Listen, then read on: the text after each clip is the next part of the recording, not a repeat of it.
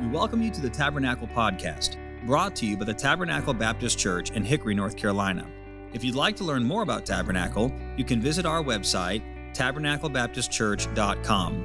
You can find other sermons like this one on Apple Podcast, YouTube, and Sermon Audio. It is our prayer that God has used this message to be an encouragement to your heart. I'd like for you to go with me this evening into the New Testament and find, if you would, in the Gospels, the Gospel according to Luke, and the 11th chapter. The Gospel according to Luke, and the 11th chapter. We'll begin reading in verse number 1, Luke chapter number 11.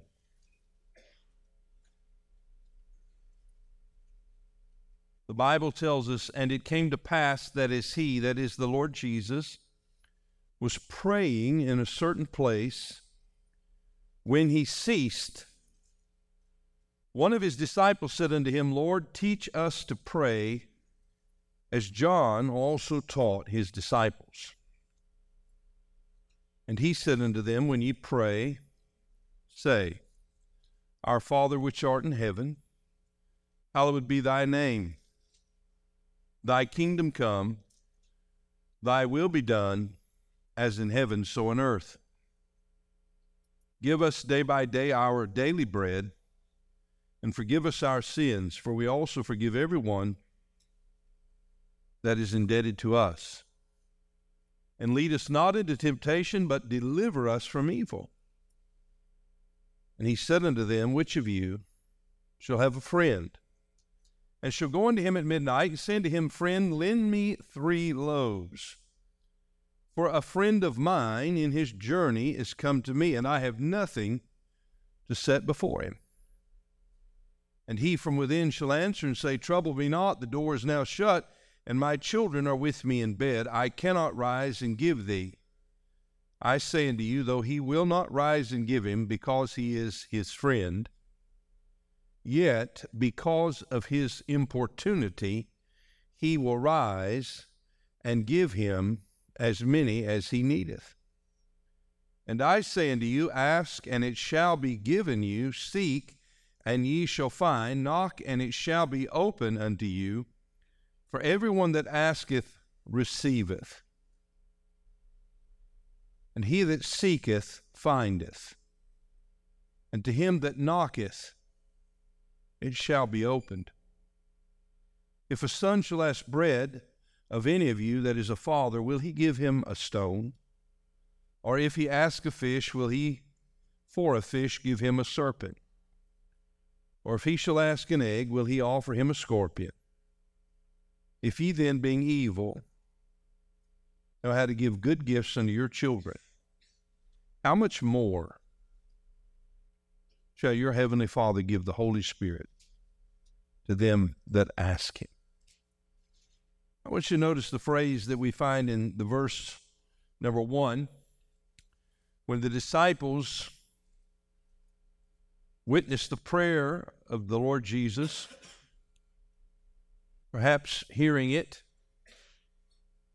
seeing him as he prayed, as was his pattern, as was his habit. They had perhaps seen him pray many times, moved by his prayers, desiring that they too could have that prayer life.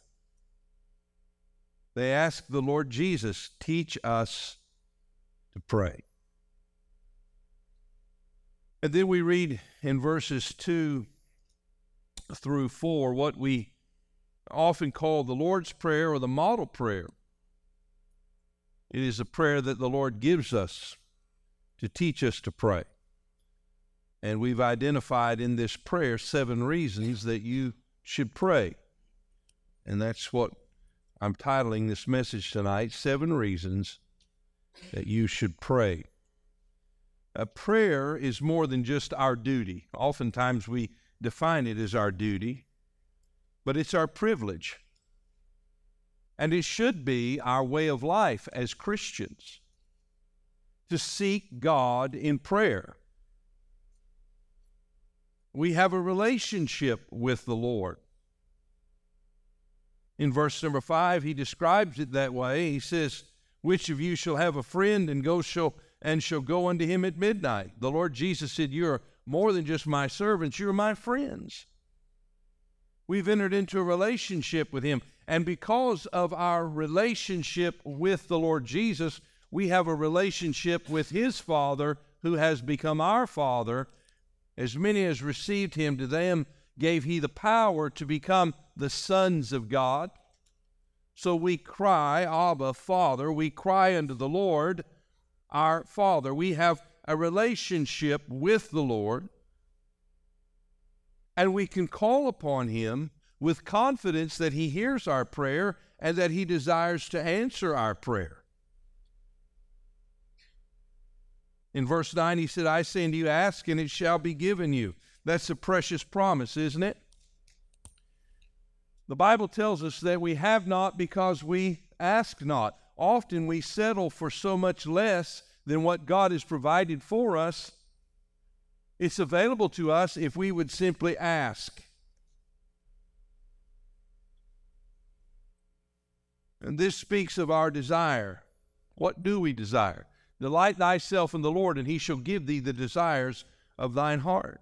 As we delight in the Lord, as we commune with him, as we fellowship with him, as we are conformed to the image of the Lord Jesus Christ, we begin to desire what he desires. And if we ask him, he has promised that if we ask in his name, if we ask in agreement to his will, the Word of God tells us that he will hear our prayers. Ask and it shall be given you. Seek and ye shall find. This is discernment. Oftentimes we in our prayer life are trying to discern the will of God. There are delays to our answer, it would seem to us, or there are different answers that come to us than what we would expect. Sometimes it is a process that is arduous, that is difficult. There are times when it seems as if no answer is coming. There are times when we don't know what to ask for. So we seek. And as we seek, we shall find. Knock. Knock. Speaking of persistence, determination, desire, ask, discernment, seek, determination, knock, and it shall be open unto you. The fact is that if something is important to us, we continue to ask. That's true in the lives of our children, right? Mom,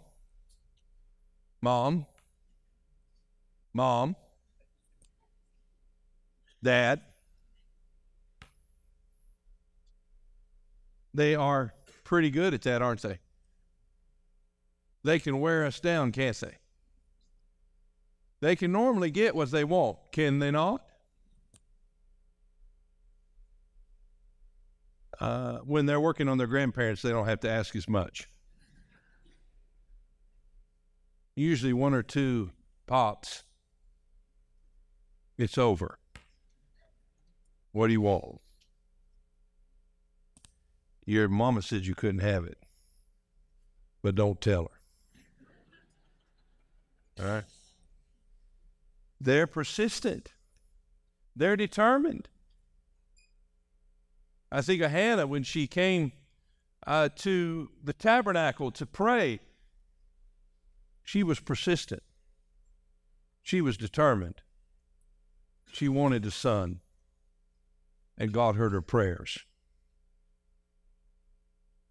This is what we're to do. We're to come to the Lord in prayer. It is a privilege to come to the Lord in prayer. And thanks be unto God that it is possible for us to come to the Lord in prayer. It's possible because we come to the Lord into his presence through the veil that separated the holy place, the most holy place. We can enter in through that veil because it was torn in two. What purchased our access into that place? It was the blood of Jesus that was shed for us. When he died on the cross, the veil was rent in two, signifying then that we have access to him. We can come boldly into the throne of grace, that we may obtain mercy and find grace to help in our time of need. And so we have the privilege to pray, and we have the promise. God said, if you ask, if you seek, if you knock, I'll answer your prayer. Verse 10, he sums it up. For everyone that asketh receiveth, and he that seeketh findeth, and to him that knocketh it shall be opened. And then he speaks of his character. If a son shall ask bread of any of you that is a father, will he give him a stone? Your kids are hungry, you're not going to feed them a stone. You're not going to put a stone in their hand. You're going to put bread in their hand. Why? Because you love your children. If he shall ask an egg, will he offer him a scorpion? If ye then, being evil, sinful, know how to give good gifts, well, we do know how to give good gifts.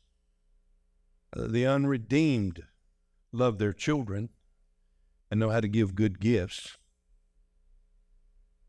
And how much more shall your heavenly Father give the Holy Spirit to them that ask him? So we find here that prayer is more than a duty. It is a privilege. It is something that God has given us access into his presence with many wonderful promises. And prayer should become, therefore, a way of life. That's the way the New Testament portrays the Christian life. A praying life. A praying life. In fellowship and communication with God. In Matthew 26:41, we're told by the Lord to watch and pray. In Luke 18:1, he tells us that men ought always to pray. That means we ought to be in a state of communion with God, a state of prayer. It doesn't mean that we're on our knees constantly with our eyes closed, but it means that we're in a state of prayer and fellowship with God. That the things of life as they come to us and the decisions that we're faced with, and the difficulties and the twists and turns, the good news, the bad news, the questions that come that demand a decision, we have access to God. We're not just simply going it alone.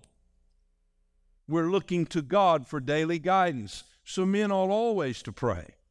Romans 12:12 says that we remain continuing in prayer. Ephesians 6:18, we're commanded to pray always with all prayer and supplication in the Spirit. Philippians 4:6 tells us that in everything, by prayer and supplication with thanksgiving, let your requests be made known unto God.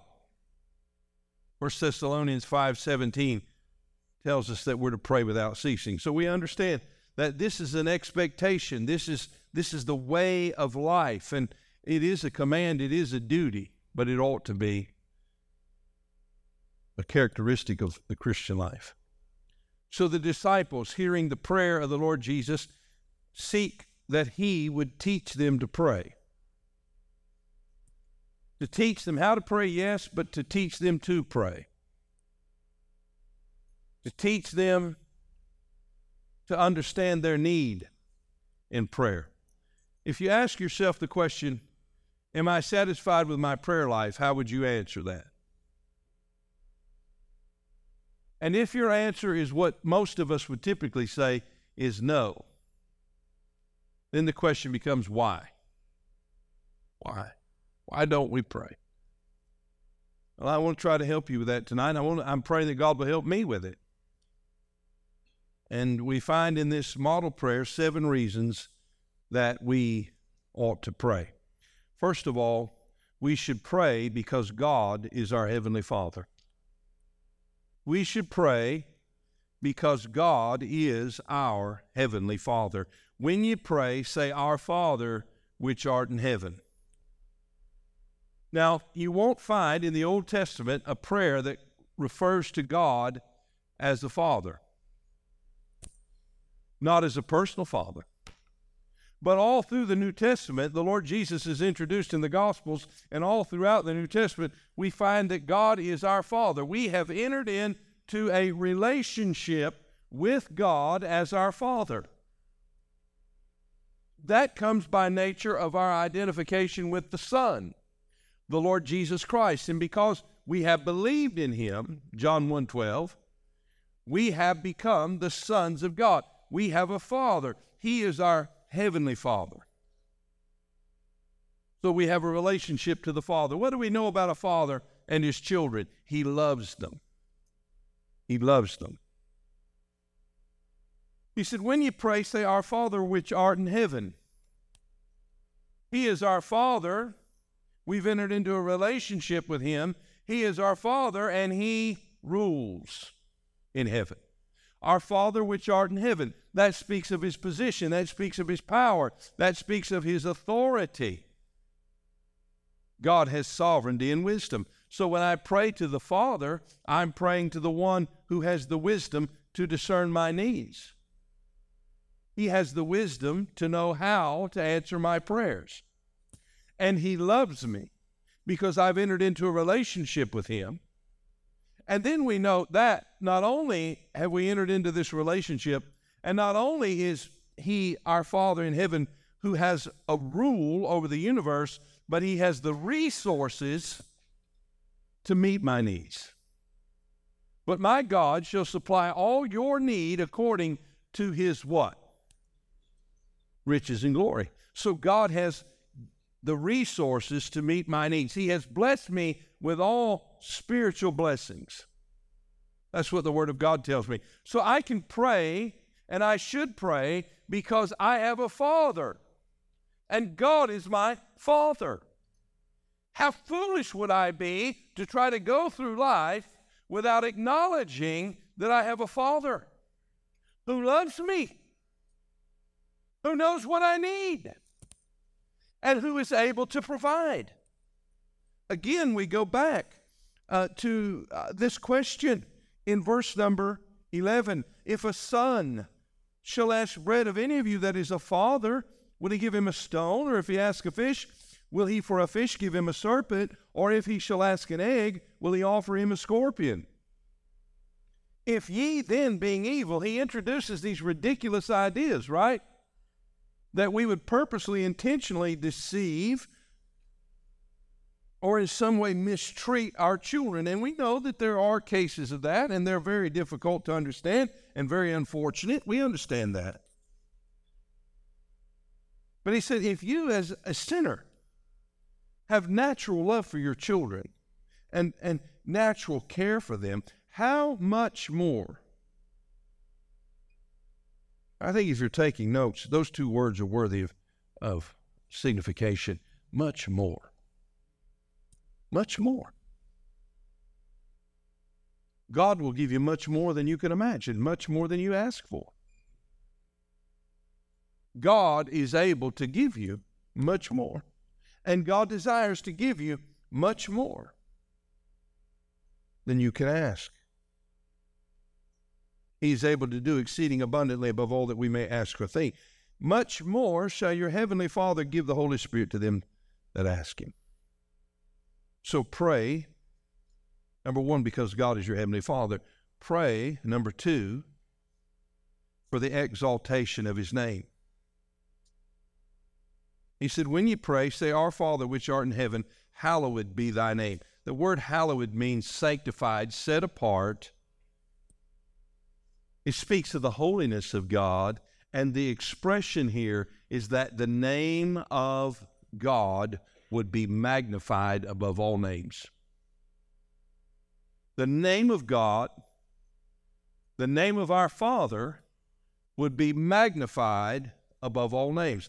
Our interest in this world ought to be that God's name would be magnified. We live in a society that drags God's name down into the gutter, right? They use it as a byword. They take God's name in vain as a curse word.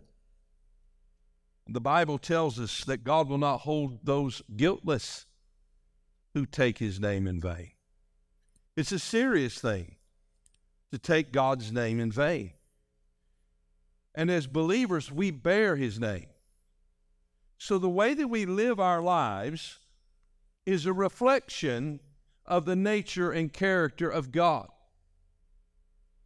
Hebrews named their children by character traits, or with the desire that they become certain qualities of people. You remember what Esau said when Jacob got his birthright and then robbed him of the blessing. He said, "Is he not rightly named Jacob?" What did Jacob mean? It meant supplanter and schemer. His name revealed his character. We bear the name of our God, our Heavenly Father, and we should magnify his name. We should exalt his name, and we should live a life that is pleasing to his name. So we should pray for the exaltation of his name, that the name of our Savior would be magnified. Number 3, we are to pray for the establishment of his kingdom. The establishment of his kingdom. Thy kingdom come. That's the next line. You see, the Lord Jesus Christ is a king. He has a kingdom. As Satan has a kingdom, he is the prince of this world. Sinful men are subjects of Satan. Originally, as God created them and intended for them to be, the subjects of the Lord Jesus, but they rebelled against God. And in their rebellion, they are resisting the work of the kingdom. The Lord Jesus Christ, the Son of God, came and defeated the devil. He overcame his temptations. He went to the cross, the sinless Son of God. He died on the cross, suffered our penalty. He was buried in the tomb, and he rose again, victorious over death and hell and the grave. He's a conqueror. He's a mighty king. And there is a kingdom that he has in place. And we are to pray for that kingdom. In particular, as the church advances the kingdom of God, we are to pray for the advancement of the gospel and the salvation of the lost. We are, as a church, involved in kingdom work. We have a beachhead, we have a station, we have a fort, you might say. A command post in Hickory, North Carolina. And from this command post, we go out into the world and preach the gospel to every creature. We are the king's servants, and our interest should be in the kingdom. So we should pray for the establishment of his kingdom. Then he goes on to say there in verse 2, "Thy will be done as in heaven, so in earth." Fourthly, we should pray for the fulfillment of his will. We should pray for God's will to be accomplished. And how should it be accomplished? As in heaven, so in earth. When God commands the angels of heaven, and he tells them what he wants them to do, how do we imagine it gets done? Hesitantly? Begrudgingly? Well, can you imagine when the angel's saying, "Lord, I'm busy today"? I mean, I know that's what you want done, but you have to understand I've got a pretty busy schedule today. And I want to get around to that, God. I really do. But I just don't have time to get that done today. Do you imagine that scene unfolds in heaven? I'm having trouble with this little gizmo they gave me. No, that doesn't happen in heaven. What happens in heaven? God gives them commandments, and the angels delight in carrying them out. So if we're going to pray for God's will to be done, what does that mean about us in response, our personal response to God's will? That means that we have to submit to it. that we must be in submission to God's will. Lord, what is it that you want done? There has to be an acknowledgement that God's will is what we should be doing. How many days do we live? How much time do we spend? How many plans do we make without any regard for what the Lord wants done? What was James' warning to those businessmen, you know?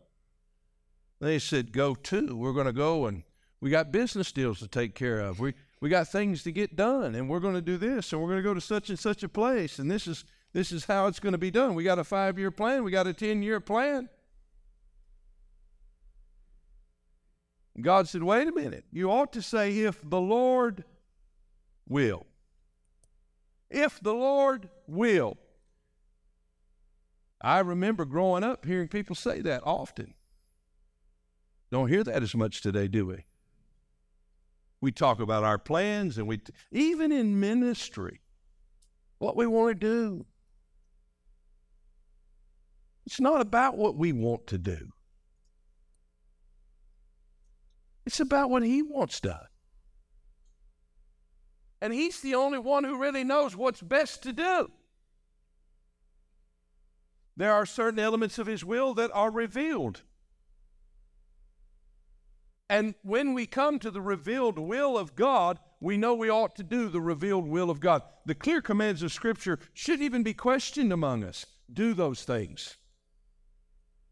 But yet there are many people who want to reason with God and say, well, you know, that might apply to some, but it doesn't apply to me. Friend, your problem is you have not submitted to the will of God. And as you pray, as you begin to pray for God's will to be done, let me tell you what will happen. The Spirit of God will deal with you about your resistance to the will of God. There will come a point where you and I have to say, wait a minute, I'm not doing the will of God. I have to submit to the will of God. I need to acknowledge it. I need to submit to it.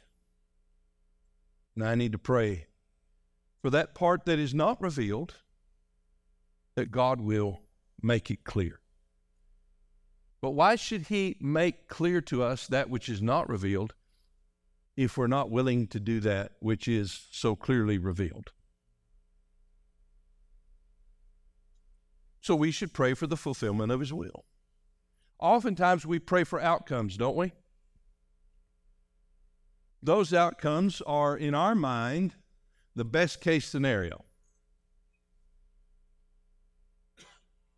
But we should learn to pray and trust God and know that His will is best. Number 5, He said in verse 3, give us day by day our daily bread. 3 times He uses this word, day. Give us day by day our daily bread. What is God teaching us? He's teaching us to depend on Him. So number 5, pray to receive the provision of our daily needs. Pray to receive the provision of our daily needs. This is a humble acknowledgement that we depend on God. The great sin of prayerlessness is pride, because in our pride we often think, even if we don't say it, even if we don't consciously choose to think it, our prayerlessness expresses our lack of need, our lack of dependence upon God.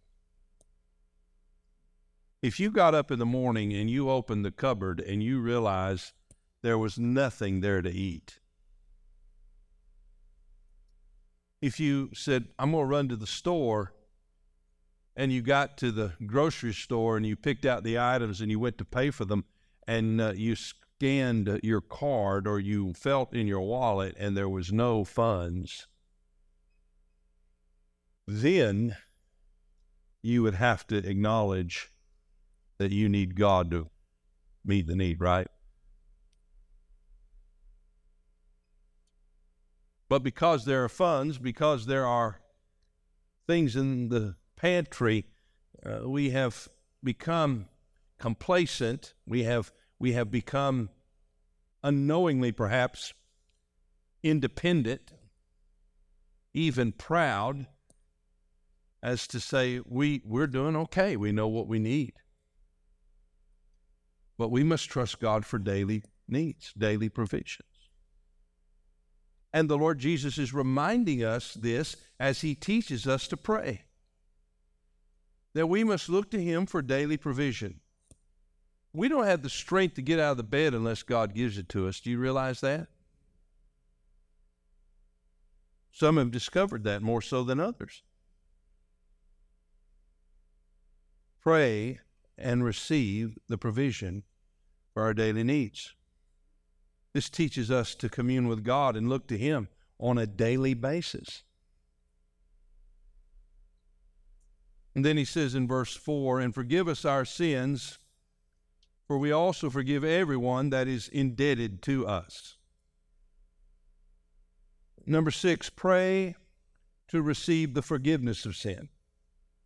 Pray to receive the forgiveness of sin.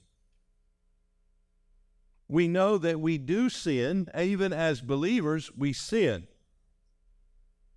And when we sin, thanks be unto God, we have an advocate with the Father. Now, our adversary, the devil, he's the accuser of the brethren. He comes with all sorts of guilt and all sorts of condemnation and points out to us our sin. But Jesus Christ is our advocate. He made the payment for our sin. His blood was shed for us. And when we believe him and receive him by faith, his righteous record is imputed to our account. So the sin that you and I commit as believers does not separate us from God in our relationship to him as Father and as Son. But what it does is it hinders our relationship. It hinders our fellowship. It grieves the Spirit and quenches the Holy Spirit of God. And so things can't be right in us when we've done wrong. But I'm glad to know that when I've done wrong, it can be made right. Maybe you're here this evening and it's not right. We used to hear the expression, get right with God. Well, how do you get right with God? You confess your sin.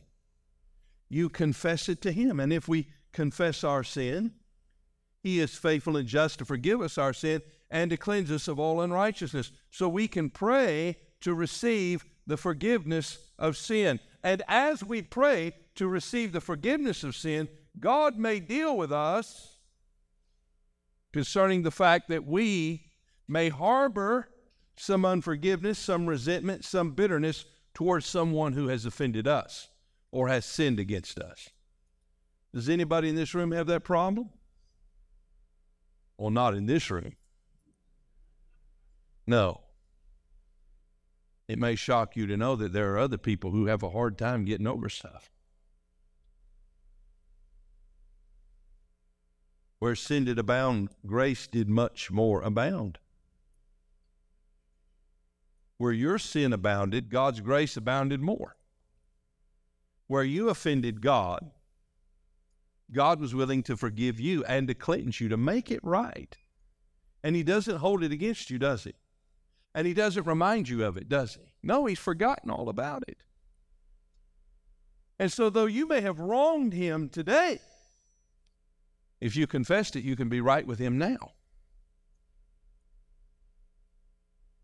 And therefore, the people who have wronged him but are now right with him ought to learn to get right with one another.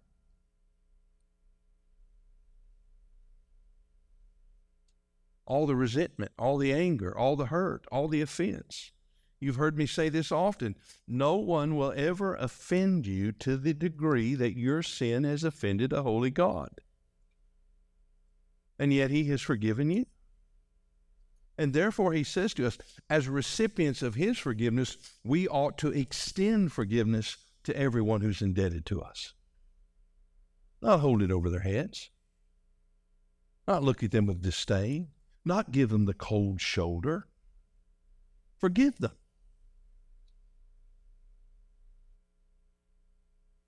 Number 7. And lead us not into temptation, but deliver us from evil. We live in a wicked world, don't we? We have an inner desire to get in the dirt. It manifests itself in each of us a little bit differently. There are things that we all struggle with. There are things that some of us struggle with more and others struggle with less.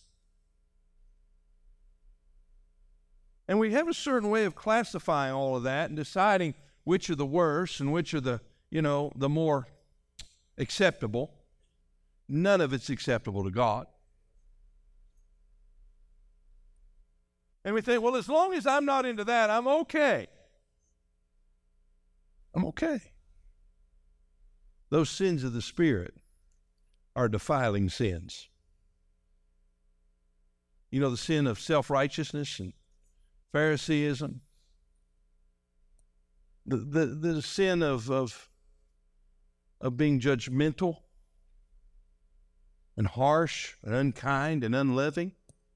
You can be gun barrel straight with your doctrine and be as cold and indifferent as you can be. You know that? And churches like ours are filled with people like that.